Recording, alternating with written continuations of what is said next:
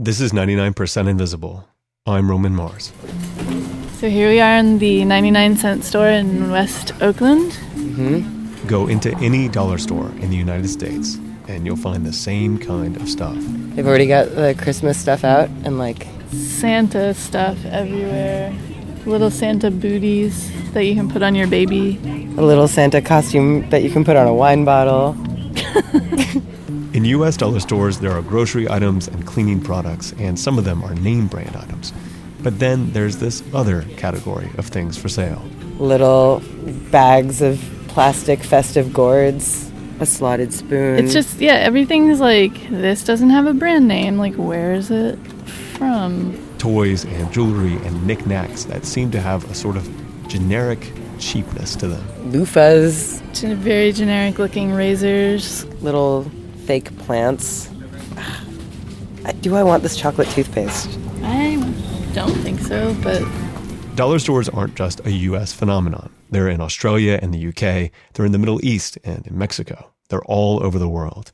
And a lot of that stuff, that generic cheap stuff that lines the shelves of these stores, comes from one place. A market in China called the Futian market.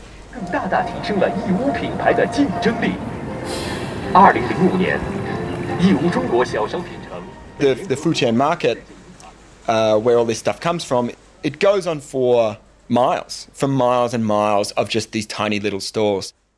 That's documentary filmmaker Daniel Whelan. The Futian market is about 43 million square feet, or around 10 times the size of the Mall of America. You could enter the market and walk around it for days and never see the same stall twice.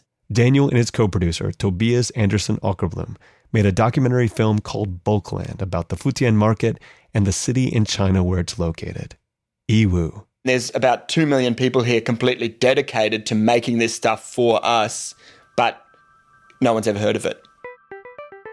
The city of Yiwu is about 200 miles southwest of Shanghai.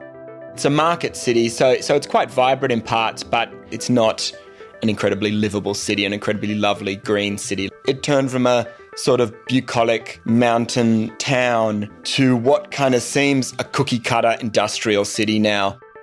In the late 1970s, Communist China began to open itself up to capitalism. It would no longer be illegal to run private businesses in China. The province of Zhejiang, where Yiwu is located, had a history of being a center for trade, and the people there were eager to join the new economy. The villagers spent all their sort of life savings on cheap industrial equipment and started producing items that were really easy to make. Playing cards or Christmas decorations or wooden toys. And soon, a market opened up in the city of Yiwu to sell these items. The market was just a street market. People started making Christmas decorations and arts and crafts. More and more people started to come to this market, and that's how it's grown up. This is Nigel Kropp. He's a British trader who lives and works in Yiwu, and he originally came to this city just to have an adventure and teach English. So I started teaching at this English training centre, and I was teaching adults, and they were factory bosses and trading company bosses. So little did they know I was teaching them English, but at the same time, they were teaching me how to do the business here, how it all worked. I used to do day trips to the Futian market, and they used to show me around. The street markets grew and eventually came to encompass 4 huge buildings connected by sky bridges and roads and parking lots. And each of the buildings is divided into different products. You'll have the jewelry building, the toy building, the arts and crafts building, and the clothing building. Every day, thousands of foreign traders visit this massive market in Yiwu. They're haggling in Chinese, looking for things to buy in bulk that they can sell to dollar stores and other vendors in their home countries. 2块 2块钱 给我 Once you get inside, it's a lot different to a normal shopping centre or shopping mall. It's thousands and thousands of market stalls. These market stalls are about 5 by 5 feet. So usually run by one person or 2 people, and they're sitting in there surrounded by their products. And none of the products are for sale. You can't go in there and say, I want 1 key ring. You have to go in and say, I want 1,500 key rings. That's exactly the kind of volume Nigel, the British trader who lives in Yiwu, is looking for when he heads to the market. and we need to find generic animals. Okay, like ocean animals is okay. Also gecko, lizard. We go to the market and the supplier will give us a price. And then we do the ordering. The goods are delivered to my warehouse.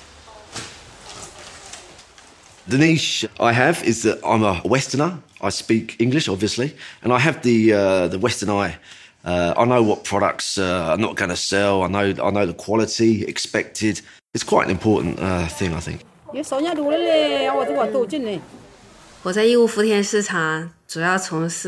the Futian market, my business is mostly bulk sales of electronic Santa gifts. This is Wang Xiaoyang. She has a stall in the Futian market filled with hundreds and hundreds of plastic Santas. We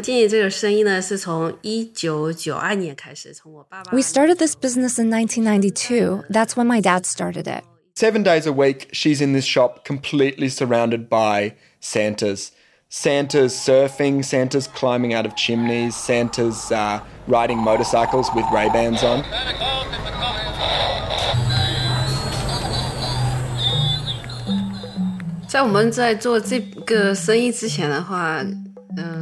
Before we started this business, I had never heard of the concept of Christmas. I had no idea what it was. To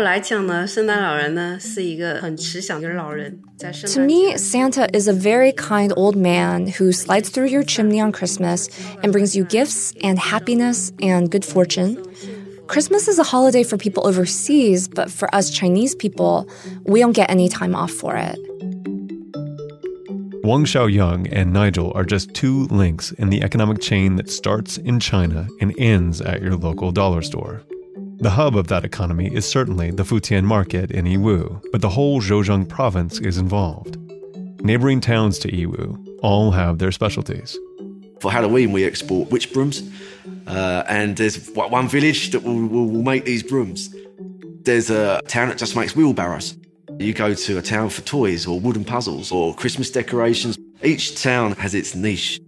And most of these little toys and trinkets are being produced in small operations. Maybe a family has been able to buy one piece of industrial equipment and hire a few workers. There's a scene in Daniel's film where some migrant workers are sitting around in someone's garage making cheap costume jewelry by pouring molten metal into a machine that's setting it in a mold. And then they're sort of filing it down and chucking it into a container. And then later that day, a guy will probably come past and grab that bucket of jewelry and take it to a different part of the town where someone will put it into packaging. And then the next day, he'll come back and pick all that up and take it to the market. And for many people in the province, this isn't even their full-time day job. This is just a side business. Everyone from the age of sort of 20 to sort of 80 or 90, they'll work in the farm and then they'll come back at night and start making witches' brooms. A bit like the cottage industry back in the Industrial Revolution in England. That's Nigel Crop again, the British trader who lives in Yiwu. Where it took Great Britain 200 years, it's taken China 20, 30 years. And you can see the effects of this super fast growth in Yiwu. The city grew so quickly that it still hasn't had time to build basic infrastructure. You'll see entire neighbourhoods without roads, with no paved roads, because they just need people to immediately move into these buildings and start making stuff in the basements. A few years after moving to China, Nigel met his wife, Jessie, an Yiwu local. When I started the trading company, she had a booth in the market selling bags. And also she was one of my students. Jessie's family is one of many in Yiwu to benefit from China's turn toward a free market economy. Yeah, she wants me to go and eat something. Upstairs. Okay, look upstairs and eat something. Got any cold beer? I've always felt part of the family. They've always accepted me. And they've always made me feel very welcome. I've never felt any different. He got it as well. He got it. Nigel's wife's great-grandparents can remember Yiwu before it opened itself up to capitalism. We've lived here since we were born. We built our own house. In the old days, it was suffering. It was really terrible. That's Nigel's great-grandmother-in-law, Gong Jinsheng. Just mentioning the suffering time, I feel so sad I could cry. Life was so tough that a single sweet potato was divided into pieces for several meals. In the old days, there were no cars. Now, a lot of people can afford luxurious sedans. I am so comforted by the change. Of course, capitalism has also taken its toll on China.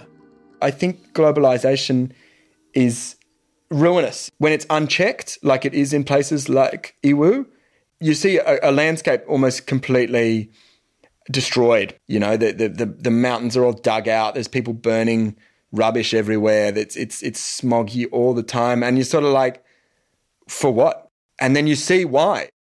It's people who spent years almost completely malnourished now being able to sit around with a giant family and all eat and have a lovely time.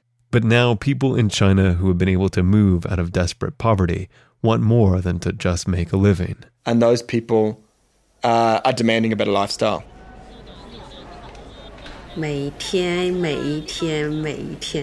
We are at the market every day, every day, every day. It never changes. That's Wang Xiaoyang again. Her business selling Santas has grown substantially since her father first started it in 1992. It's allowed her family to move into the middle class, but it's also swallowing up her existence. She's there 7 days a week, from sun up to sundown.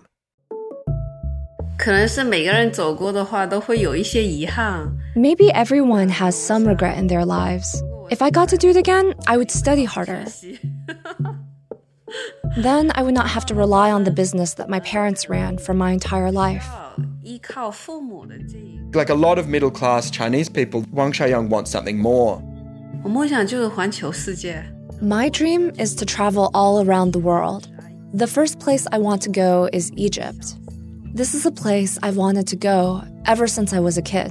She doesn't want to just sell Santas 7 days a week until she's able to get her daughter to do the same thing and then continue on forever. For now, though, Wang Xiaoyang just has to work harder because costs in China are going up and her profit margin is getting slimmer.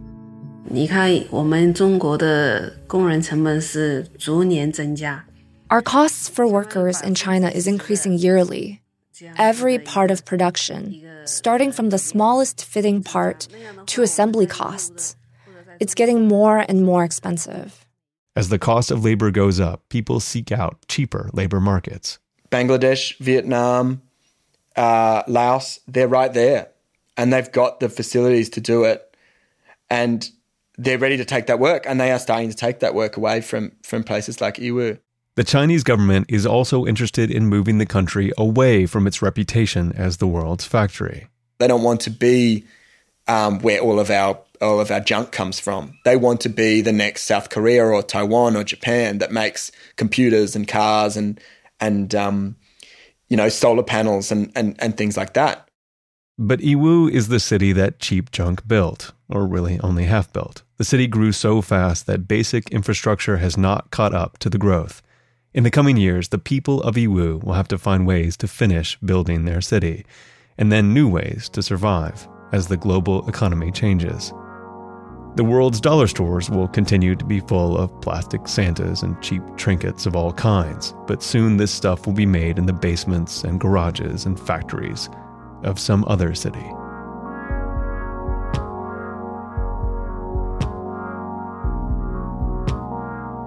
"99% Invisible" was produced this week by Katie Mingle, with Sharif Youssef, Avery Trufelman, Kurt Kolstad, Sam Greenspan, Emmett Fitzgerald, Taryn Mazza, Delaney Hall, and me, Roman Mars.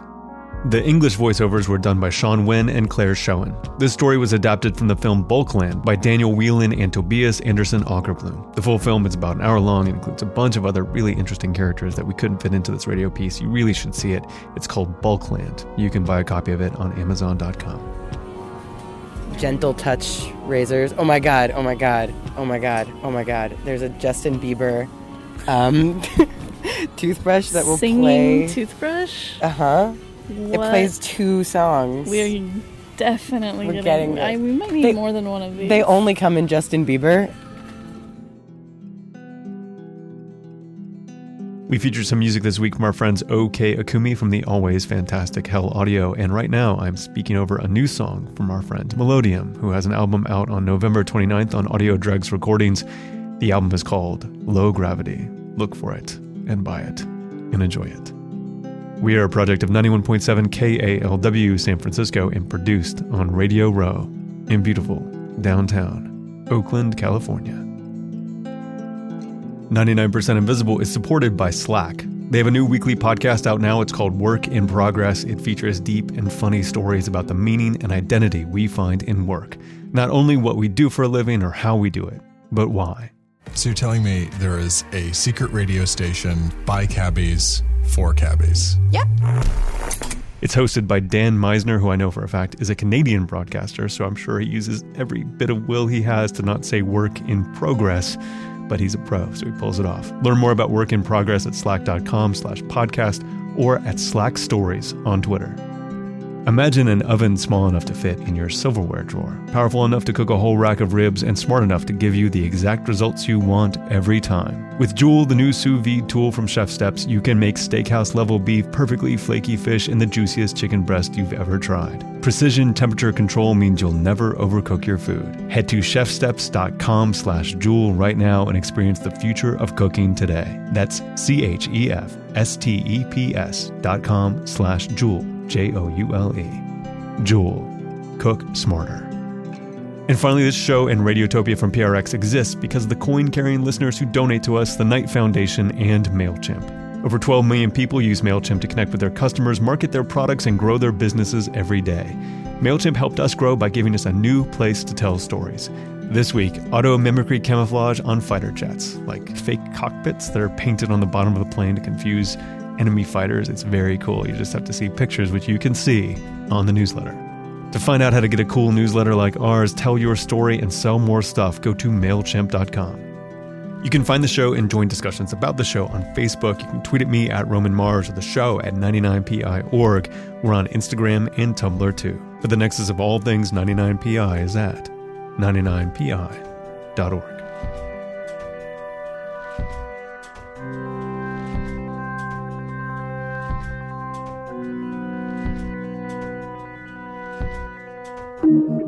Radiotopia.